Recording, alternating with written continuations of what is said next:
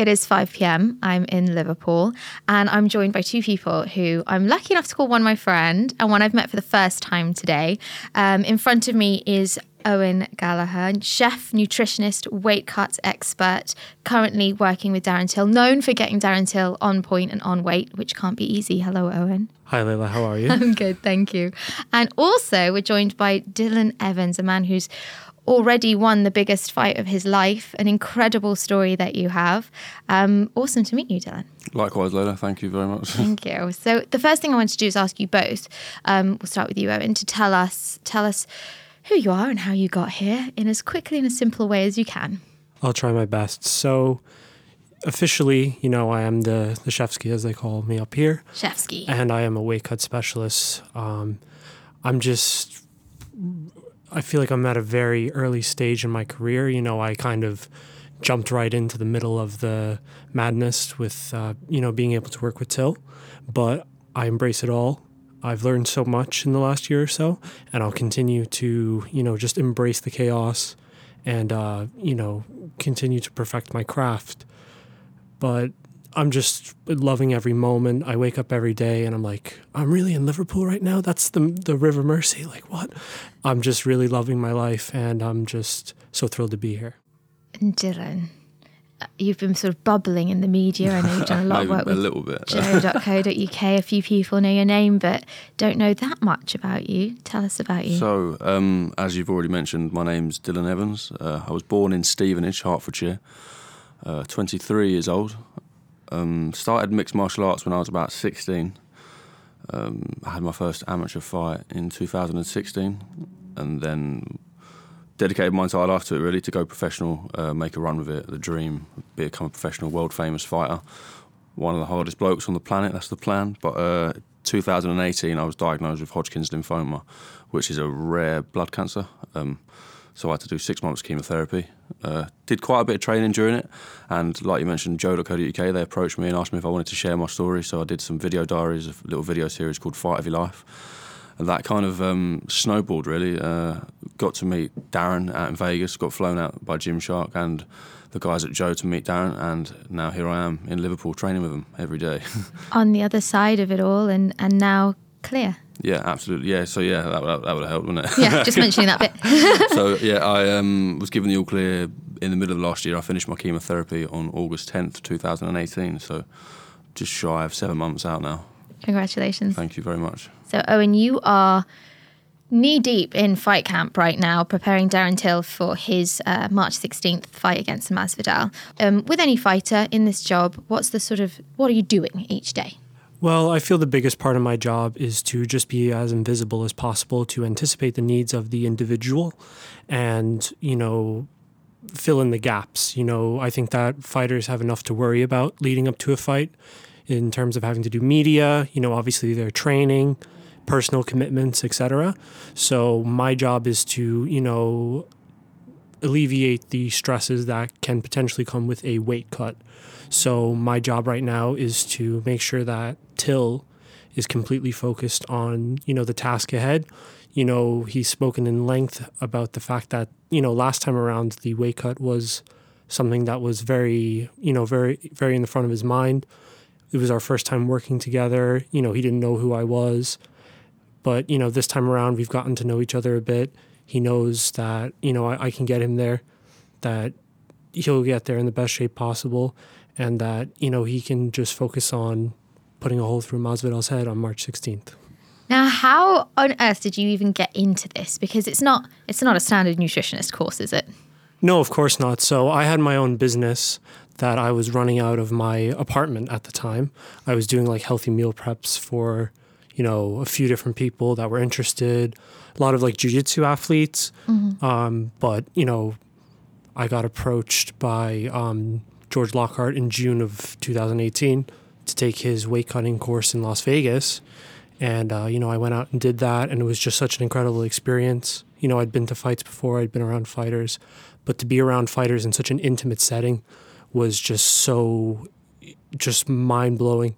I got to help out with Paul Felder's weight cut for his fight with Mike Perry. Mm-hmm. And just I'm in a hotel room with Paul Felder and he's about to cut 3 more pounds because he's it's the morning of weigh-ins and all that. I couldn't make sense of it all. It was just such an incredible opportunity. And I actually met Darren out in Vegas. He was like a featured fighter. They had brought him out there. And, I got to meet him just at a fan event. Yeah.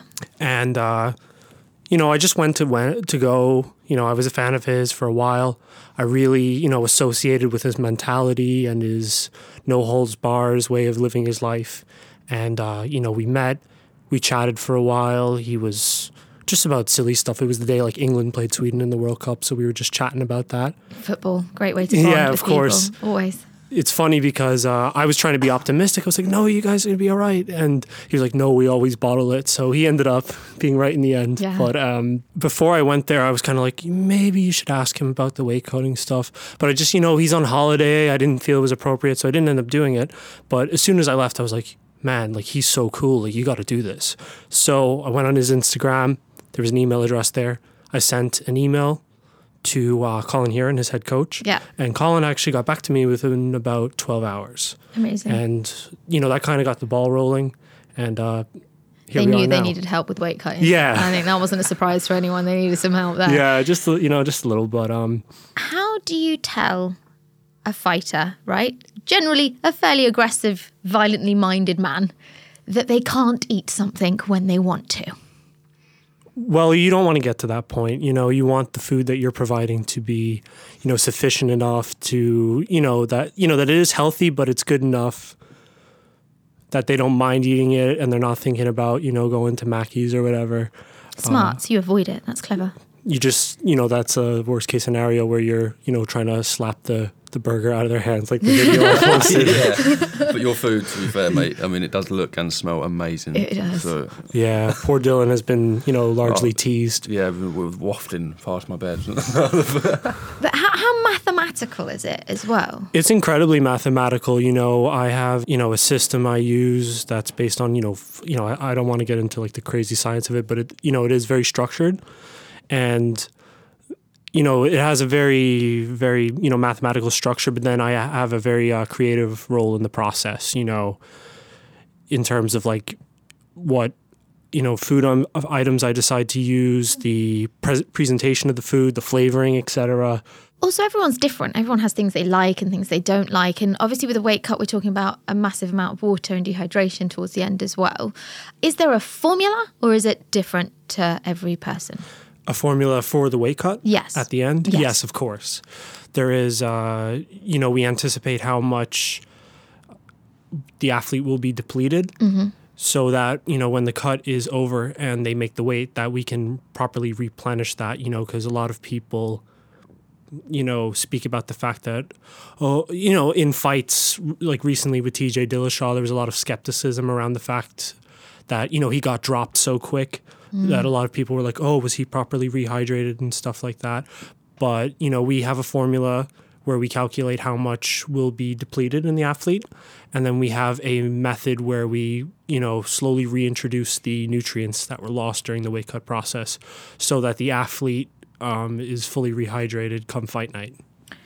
When we talk about the weight cuts, you can't ignore there's loads of stuff online, loads of images, even videos. We've seen, I think Paddy Power put out a load of videos of Darren Tills having a gruesome weight cut. I know that was before you worked with him. You want that cleared up.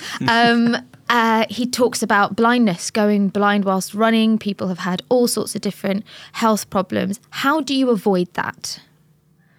Well, not to like plug myself or any of my colleagues, but, please just, if you are an athlete out there who is cutting weight, and, a significant amount, definitely get in contact with someone who is, who a professional. Yeah, please just get in contact with a professional just for advice even.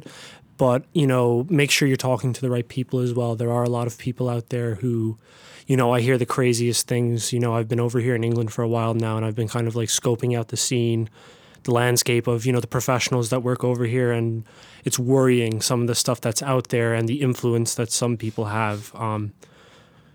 So please get in contact with a reputable person. It doesn't have to be me. It can be done safely. It can be done safely, but, I still want to largely encourage people to, if they're thinking about going down a weight class and there's already a large struggle come fight week, it's not worth it. It's not worth it. In most cases, I don't think so. So, just focus on improving your technique, improving other things. It's not worth spending 8 to 10 weeks just thinking about, oh my gosh, am I going to lose this amount of weight over time, even with a professional involved. So, a few weeks ago, we were supposed to see Robert Whittaker versus Kelvin Gastelum at middleweight. Both of those guys used to fight at welterweight. So that's a trend I would like to see continue. Good to hear. Now tell me how you met the man sitting next to you today. Well, I met Dylan in Vegas at the aforementioned trip that he got to make out. He got to come to camp with us and do some training with Till. He, unfortunately, I got to see him beaten within an inch of his life by Terry Edom. Terry didn't hold back at all. That was quite stressful. Yeah, it was, but I loved every moment. I just want to say this for the public record. People don't know how good Terry Edom is. Yeah. This guy is incredible. Just such an underrated guy. Just an incredible guy to learn from and just see, the level that he's still at, years after his professional career has ended. Yeah. But yeah, so Dylan got to come out for us for a little bit. Unfortunately, we didn't get to really interact because I was running around like a madman. Feeding fighters? Yes, of course. But we've stayed in contact and... And you'll be working together? Yes, of course. So, Yes. I'll do his weight cut for his upcoming fight, whenever that is. Whenever that is. I see the sheepish grin whenever that is. Yeah, whenever that is. I think the impression is that you are coming back to the octagon. Yeah, absolutely. Essentially, you're looking to make pro. You've had a massive setback in your health, of course, obviously. Yeah. See, some people may look at it as a setback, but I think it's probably propelled me forward. Tell me why. Just in terms of mentality. And of course, people that I've met along the way now. I mean, I wouldn't be able to stand in front of Darren and train with him and wrestle him, spar him every week if it wasn't for what I'd been through and how I dealt with it. I love that you're taking me straight into exactly what I wanted to talk to you about. And I was gonna do one of those interview things where you start to slowly warm someone up to it, but boom, straight in there. Straight in there. Gratefulness is something I spotted in you. You said, it was a line that really just stopped me. You said you were grateful that you'd gotten the cancer at 23 and not at 55. Yeah, definitely, absolutely. Explain that to me. Well, I think in terms of on a physical aspect of it, it would have made a massive difference if I was older. My body wouldn't have been able to deal with the type of treatment that I had to go through because I was young and fit and healthy. Well, prior to the cancer, healthy, they hit me pretty hard with a really intense course of chemotherapy, and I think it would have been a more drawn out process if I was older and wasn't as fit and healthy as I was. So they kind of just grabbed me and pumped me full of poison, and then cool, off you go, back onto what you're doing before, kind of thing. That's like the gist of my experience with the NHS. You managed to train throughout that, didn't you? I did a minimum of 2 sessions a week. I was hitting pads twice a week. It must have slowed you down. You must have felt a difference. Before I was ill, I could. There's a difference between being fighting fit and just being ticking over fit. But the tick over, I could do probably 5 2-minute rounds, and I was absolutely blowing out my arse. Beyond exhaustion, where I was nearly throwing up. But it's one of the things that kept me going and kept me moving through it. So having gotten through it all and even getting through the frustration of seeing your body not get stronger when you're wanting to train and be stronger. That's what I originally thought was going to happen. I thought I'd be able to, cool, so if I train now, when I finish my chemo, it's not going to be as bad. But because I was getting dosed up again every 2 weeks, it was just gradually getting worse and worse and worse. And to carry on trying to push forward when I was just forever being knocked back, it was probably the hardest part of it. Well, now having come through that and continuing, you still want to get back in the octagon. Yeah, definitely. Yes. You want to be a pro fighter. Year, without a doubt. Yeah. Why? It's just a drive that I've got inside of me. It burns deep. When I was first diagnosed and I knew that I was going to do chemo, I thought, that's fighting done. I don't want to fight anymore. After I win this fight, I'm never going to fight again. That was my genuine attitude towards it. It was I'm completely done with this battle that I've always put myself in kind of conflictual situations, not necessarily in a physical argument or going out and getting in street fights and that, but I feel like I I grow under pressure, and it's where I feel most comfortable. It's when I'm fully submerged in what's going on around me and not having to worry about. Was there a moment where that spark came back then, when you were like, no, I do want to fight again? Because at first leukemia made me really, really ill. Like, I couldn't get out of bed. Thanks to cannabis oil, that really did help with the recovery from the chemo. And I think it was probably about a month into my chemotherapy, I went to the gym and just went on a treadmill and bumped into one of my coaches, and he was like, come on, man, we'll get some pads, let's do some pads whenever you feel up for it. Big shout out to Anthony Ferguson, definitely there, because he really did pull me back into the gym and made sure that I was there and help me with that. But it was like a switch. I think I just kind of woke up and was like, I can't roll over. I've just got to keep pushing. So with your weight cut, what do you walk around at? Because you're welterweight, right? So you're going to be fighting at 170 pounds. What do you walk around at? At the moment, I'm about 87 kilos. Okay. Yeah, so quite close. So fairly close. Yeah. I guess it's a fairly personal question. I can cut it out if you want me to. But do you have to take any more meds? Do you continue on medication? No, I'm completely free of meds now. The only meds I take are the ones that I take myself, like through cannabis oil. Yeah. And stuff like that. So when it comes to his weight cut, is there anything different? Like the water cut I'll try and negate that as much as possible and try and get as close as, because that obviously damages your immune system. And my immune system's pretty screwed. Yeah. For the time being, anyway. Its back up's probably about 90%, but there's no point I don't really want to put my body under too much stress if I don't have to. So with you coming back to the Octagon, surely there was some, having, gone through the fear of almost losing you and worrying about your whole life, and thinking, of course, there must have been moments where they thought, oh, crap. Your family, your friends, was there someone who was really wanting to dissuade you from going back into the Octagon? Nah, not at all. They understand. Awesome. It's a part of me. And my girlfriend, she's been just so supportive. I'm up in Liverpool most of the time now, training with these absolute savages. And they all just understand it's part of the process. It's who I am. Without it, I really probably would be in quite a dark place. Yeah, that's really awesome that everyone around you is just supporting the same they get thing. it. I think, and again, it's who you have around you as well. Do you have any fears going back in the Octagon? Nah. None. Nah. And even I think of course, there's the natural fear, I suppose, of performing in front of all these people. Yeah. Like maybe a bit stage fright, but I just can't wait to get in there and have fun. I think it was in one of your joe.co.uk clips, you mentioned 2 weeks after your last chemo session, you went over to Vegas and trained with some absolute monsters. Yeah. When you went over there, literally 2 weeks after chemo, which is really, really close still. Yeah, there was a lot of can we actually send him? Yeah. I was going to say, were there worries around that? A lot of medical insurance, and a lot of people were like... Of course, insurance. Because I didn't have an immune system, so with the chemotherapy I had, it really... Basically, the cancer I had is to do with your white blood cells, so they just start killing your white blood cells, so I didn't actually have any in my body.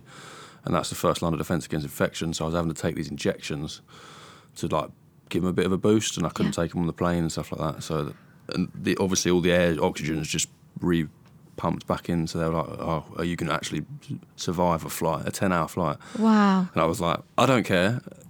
Get me on that fucking plane. Yeah. I'm not missing out on this opportunity.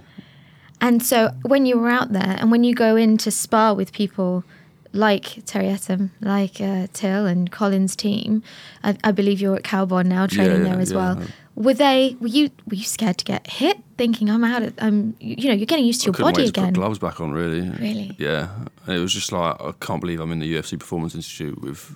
The most amazing place I've visited. I was just stood there, and I remember, because me and Darren had spoken a little bit online, and he was like, you're a massive inspiration, I'm going to follow your journey. And then all of a sudden, Gymshark are like, with Gymshark and Joe are working together, and they're like, we'll send him out there. And I was just like, what? And were they wary about how they were with you? Yeah. Yeah. I think they're a bit like, what's he actually going to be doing? Yeah. And I'm like, whatever they're doing. Just treat it as normal. Yeah, absolutely, yeah. Is that a big part of how you've managed to get through all of this? Yeah, just get on with it, yeah. Just get on with it. Just act like it's not even a thing. Was there anything you put in place, in a hospital or at home, or that you implement to help, anything you put in place to implement your mindset and help you be more positive and keep going? I don't know. I think it was probably just being at the lowest point in my life, mentally. The shock, because I thought I was fit and healthy. I'd fought in October. I remember feeling a bit strange, like dizzy and that when I was warming up, and I was like this is a bit weird. I thought it was just because I was cutting weight, but then obviously a few months later I get diagnosed. But I was ready to crack on with 2018. This is another year of fighting. I'm going to go pro at the end of this year. And then I was just like hit with this massive slap, like big massive brick wall in front of me, and that had like a psychological toll on me and really did like send me into a really dark place. But I just managed to build myself back up from it. And to be honest, it's hard. I don't really know, but it's just the drive to not let this be the end of me. And it was like, bad stuff's happened to me before, but I've always managed to come out the other side of it. So I knew I was going to come out the other side of it. So I was like, well, I'm going to make the best out of a bad situation. Do you think knowing that you've beaten cancer, that you've survived the darkest thing you could have, now helps you be stronger in a fight? Definitely. Yeah, 100%, yeah. Because I'm not really worried about what anyone's going to bring to me, because it's the worst, like some of the worst things that could have happened to someone's already happened. So, right? Cool, worst case, I'm going to get tapped out, could get knocked out, whatever. I don't care. As long as I'm in there doing what I love doing, that's all that matters, and that's what keeps me going. You mention people who you're inspired by telling you that you inspired them.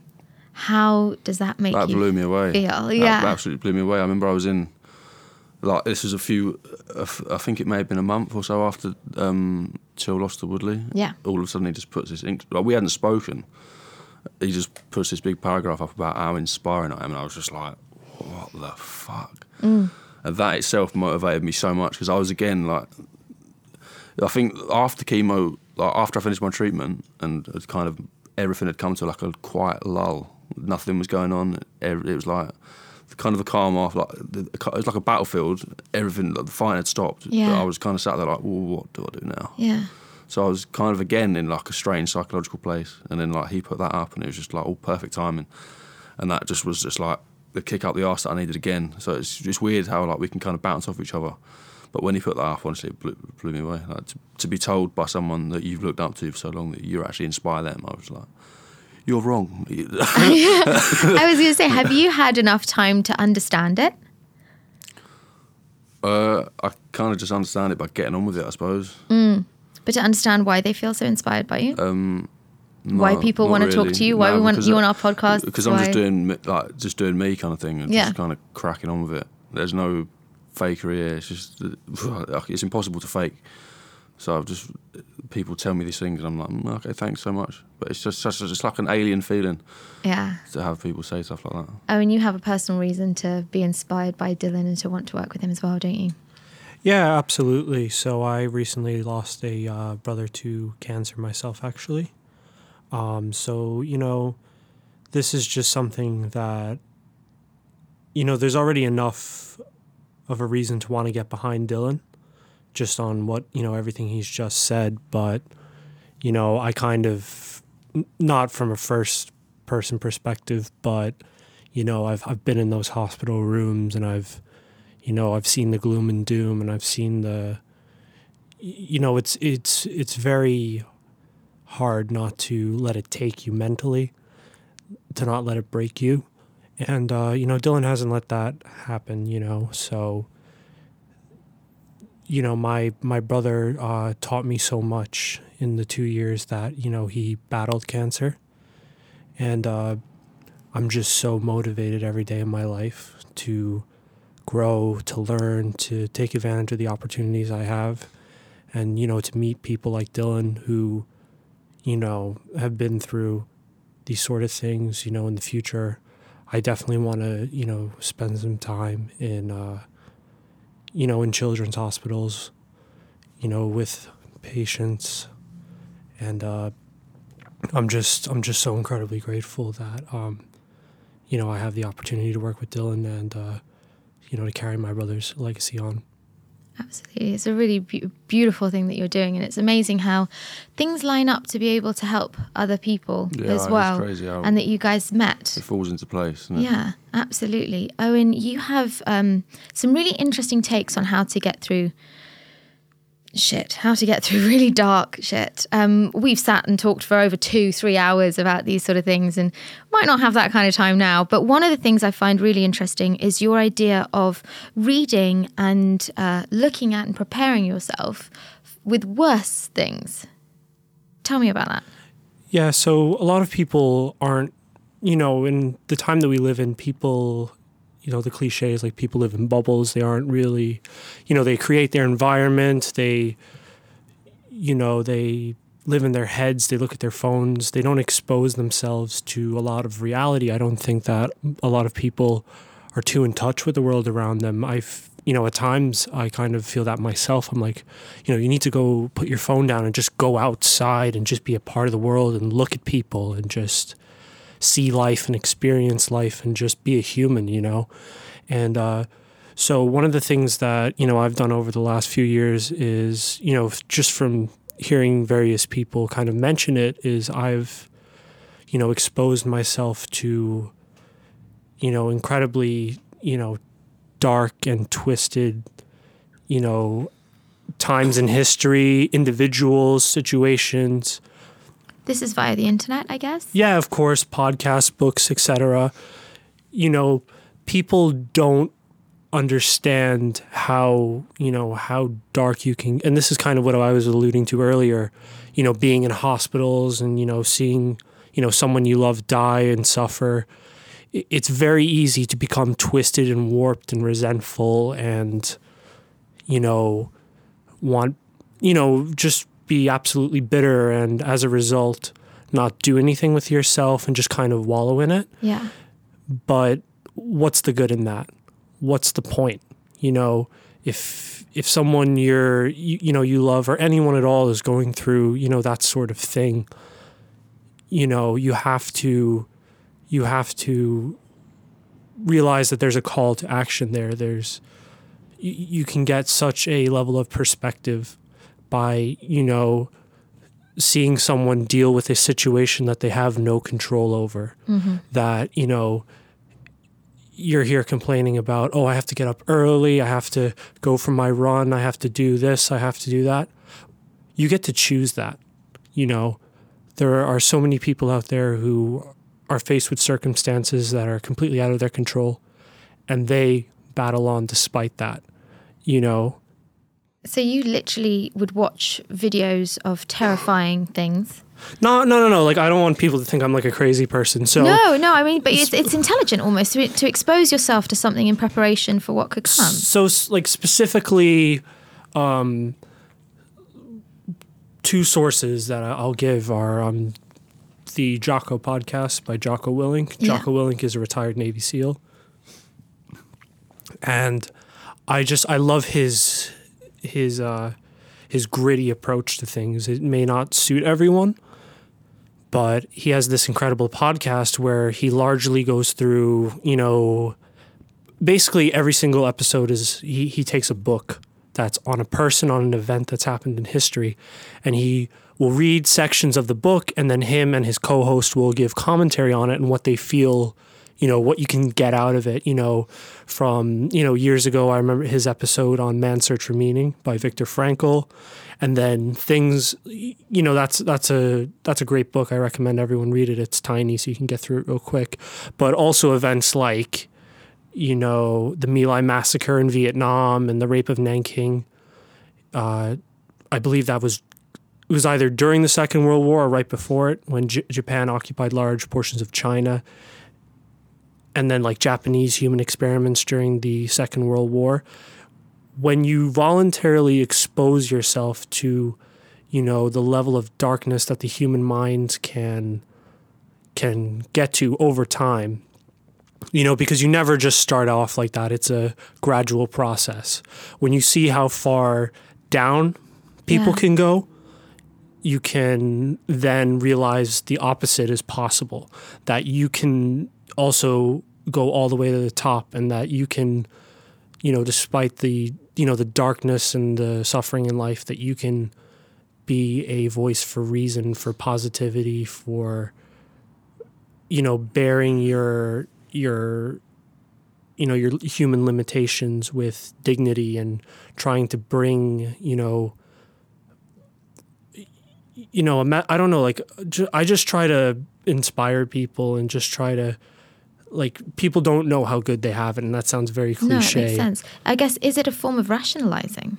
Yeah, absolutely.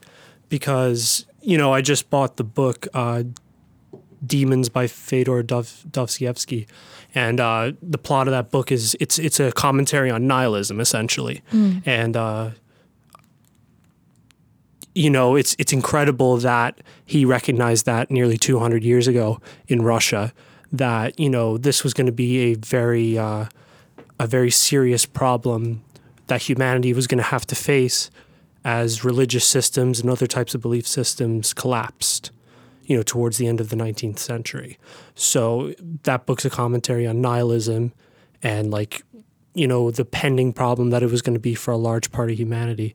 So a lot of people today, live these fake lives on their phones, and they just go through the motion. We get caught up thinking it's the end of the world when people don't have followers that they wanted or likes that they wanted. And it's like we do need to be reminded that the world is a real place sometimes. Of course. Things aren't in perspective for most people. Yeah. I mean, literally talking about perspective and being able to rationalize things. Did you find that you did that to yourself in a way when you were at your darkest point? Was that a way of saying, essentially looking at the positives and going, it's worth gearing up and fighting for that? Yeah, absolutely. Yeah.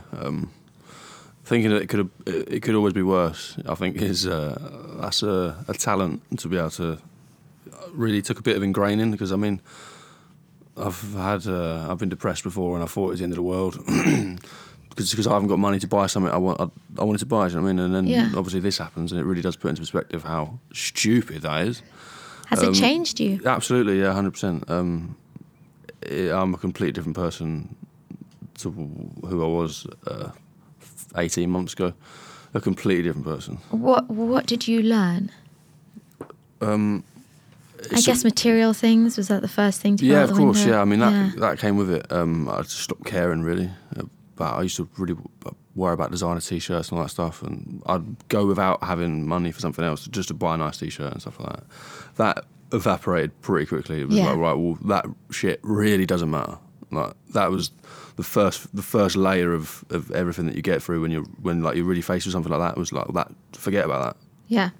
Especially because I knew I was going to lose my hair and my eyebrows, so you got to forget about it. But that's super good advice for kids out there and everyone, because we get caught up in stuff. Forget about it. It really, really doesn't matter. And worrying about what people think about you is another thing. It's the things that you experience. And it's not easy. Nah, it's not easy to forget what people are thinking about us. Definitely not. It's just like ingrained in us to worry about what people think about us. Yeah.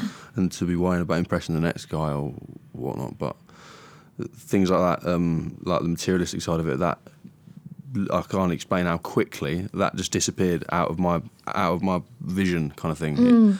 It's just like a lens that just was taken off my eyes. That completely doesn't matter anymore. I didn't even think about it because I had such different things to think about, I suppose would be the best way of putting it. I guess that's quite a relief as well now. Yeah, definitely. Yeah. Is life easier not worrying about that shit? Yeah, big time. Just worrying about this big battle I've got in front of me. I've really started appreciating the weather because we had a really good summer last year. Yeah. That was probably one of the best summers I remember, and I was really ill for it, obviously. I couldn't go out in the sun. I remember watching your clips and you take detours. Yeah. I used to just go on bike rides. That's what got me back in the gym was me and my best mate used to go on bike rides for like ages and ages and ages. And he'd be like, Dylan, we need to turn around now. Like you like we're 20 miles away from home. Like we need to turn around because if you get ill, we're screwed. Yeah. And I remember once being like, nah, come on, man, we can keep going. Because riding a mountain bike's hard work, up hills, a bit of interval training, stuff like that. It was getting me moving. And I remember feeling so ill on the way back. I was like, oh my God. I was shaking, like riding my bike home, like absolutely like shaking, having it was like a weird, like, they're like infections that you pick up during chemotherapy because your immune system's so bad and you can pick them up from literally anything. And I'd pushed myself to that point. And, but again, that was another experience that I think I needed to go through. To learn? Yeah, exactly, yeah. It just puts things into perspective. I guess the nurses were probably putting their hair out with you because, big time, as a fighter, naturally you're going to push yourself further and you're not going to listen to They liked me in the end. I was I had a bit of a character because I was the youngest person in the chemo ward. They asked me if I wanted to do it in Cambridge with other adolescents because I was like 23 years old. They were like, do you want to do it with teenagers? Yeah. And I was like, no. No, don't want to travel. Don't add that to me. I have it on my doorstep. But I was the youngest person in the chemo ward. I had a joke with them, and I tried I try to have making my attitude towards it infectious to everyone else, because I mean you're sat in bays with 7 other people. They're all going through the same shit, and some of them just look so depressed. And that's just blown my mind, actually. So even in there with yourself in a a pretty awful state, in a poor position, your mind was trying to make other people feel better. Well, yeah, of course. It's just, but not even by consciously doing anything, but just by being who I am, not sitting there sulking. Yeah. Having a laugh with the nurses. I mean, I used to have to I used to get prodded with about 8 different needles before I could even have my chemo, just because they were looking for veins and stuff like that. But I'd make a joke about it, like a toy treasure hunting, looking for a vein, and they'd stab me all over the place. And there'd be 65, 70-year-old women that would just look over and just chuckle and stuff like that. Was that always your personality before? Or did a you bit of think... a cheeky chappy, I suppose. Yeah, I like being able to make people smile. It makes me happy being able to make other people happy. With you both having gone through what you have been through, do you think we have a bit more and more of a victim nation? Absolutely, everyone's absolutely 100%. Tell me about that. Why? Everyone thinks. I mean, I don't mean it in a nasty way or to sound condescending or anything like that, but everyone thinks that the world's against them, and it really isn't. Bad shit is going to happen to you, regardless of who you are. Things are going to seem more tragic than what they might to someone else, to you, because it's an individual experience. But I just think whatever it is, you just got to grab it and just run with it. Like I have. I mean, I've literally made the best out of a bad situation. It sounds like a really ludicrous thing to say to me, but I think cancer is probably the best thing that ever happened to me, because of how it changed me as a person. I allowed it. I mean, there were some things that were out of my control, of course, but what was in my control was my mindset. And the mindset to say that is such a powerful thing. The mindset to see something as terrible as cancer and say that's the best thing that happened to me. Yeah, and here I am. I mean, it's such a powerful place to be. I think I could have grown to hate it, but going back to what Owen was saying, it twists you, and it changes your perspective on the world, and it turns you bitter. And that's what I wasn't going to let happen. Would I be right if I said you embraced it? Absolutely, yeah. I just had to kind of just jump straight into it. You don't have a choice. They're like, right, you're fully submerged straight away. Yeah. But again, I wasn't drowning. I had my head above water the whole time, and I was just kind of plodding, just getting it done. Owen, would you agree about the sort of victim nation, that we're all quite quick to feel like a victim? Absolutely, and it's unfortunately a problem that I think only grows as modern conveniences, quote, improve, in terms of, the availability of technology and, even things like Amazon. Here in New York, there's a lot of stuff you can order. We're fucking spoiled. Yeah, basically, exactly. Yeah, that's a nice way. That's a get upset very get very good way to day. put it. Exactly. I'm here trying to be more sophisticated about it, but that's the truth. Sorry, we're fucking spoiled. I'm just taking this podcast down a notch. Sorry. The truth is, most people are soft, and as someone who is very ambitious and has a lot of things planned, it's great because less competition. But, for people out there who are on the fence and are, they want to make a change in their life, you have to do stuff that makes you uncomfortable. It's very cliche. And, people think posting on social media about how they're so motivated is uncomfortable. You need to do physical things. You need to get out there. You need to just go run. You need to join an MMA gym. You need to do something physical, because... Get punched in the face every now and then. Yeah. Do you know what? That's such a good point. Being physical and putting yourself in a position that's uncomfortable is something that we're in a lazy state, and we're spoiled, not always by our own fault. Look at the society, right? Amazon, deliveries of food to your door. You can be a hermit and live in a good life now. Instagram, you yourself said you fell to it because you were buying all, taking money aside to buy things that weren't that important.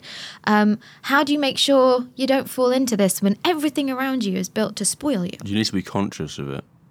You need to be aware that it's there. I think social media is probably going to be the end of the world because of just how it's changed everything. absolutely It's so everything. antisocial, Absolutely, right? yeah, it's ridiculous. But I mean, we'll use it. I'm on it. I use it a lot. But So it's again, about putting your phone down. yeah, but not even just that. Just experience, just real life experiences. You know, this is something that I've put a lot of thought in. I think we've spoken before. Like, people aren't aware of like what the next integration of social media is.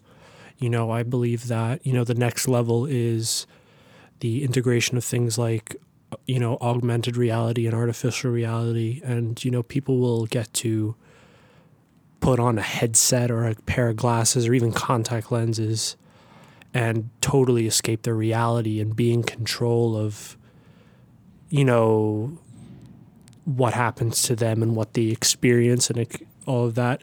And I'll tell you one thing, people won't be putting themselves in hard situations. They're going to pursue what's easy. They're going to, you know, transport themselves to Hawaii and stay there forever and just live on the beach and all of Doesn't sound that. too bad. Nah, I'm up for that. Where do we I'll get go to one? Hawaii. Yeah. No, I mean, like, but I mean, No, but I obviously hear you. leisure Yeah, is no, of important, course, but yeah. anything in excess is bad. And I think that, you know, people need to, you know, integrate, you know, be a part of the world around them, the circumstances that they've been born into that they have no control over, and realize that, you know, you might have been born here, you might have not had this in your life, and you might have had to deal with this, but you can still make something out of it, and you have a talent, and there's something that, you know, you really love behind closed doors when no one, you know, when people aren't watching. There's something that you really enjoy, and it's time in 2019 to like actually do that thing, because all that matters is, you know, being happy at the end of the day. Something you both mentioned a few times now is about not doing the easy route, not doing the easy thing. Yet almost all day, every day, what we search for is the shortest path, the tightest line, the easy way. Do you think maybe you're a fighter because it's fucking tough? I think so. Yeah, I wasn't even a fan of MMA before I stepped into the gym. I Yeah. was sat in an office working a 9 to 5 that I hated, and I was like, What did you do? What was your job? I was a foreign exchange broker. Wow. Yeah. Foreign exchange broker. Yeah, yeah. What, so- trading students? What's that? Trading currency. Obviously.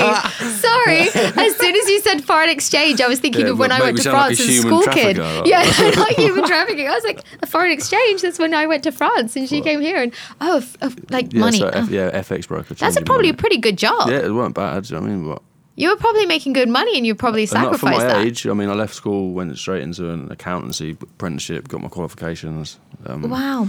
Was all geared up to spend the next 50 years sat behind a desk, but it didn't suit me as But a you person. chose MMA before you got sick, right? Yeah. So your mind was already on the I want to turn my life I around can't situation. do this. Yeah, it was part of like I'm not being a sheep. What drew you into MMA? How hard it looked, Yeah. and then I went down and got beaten the shit out of by a wrestler, and was like, And then you thought, yeah, I'll do this yeah, again. well, this is.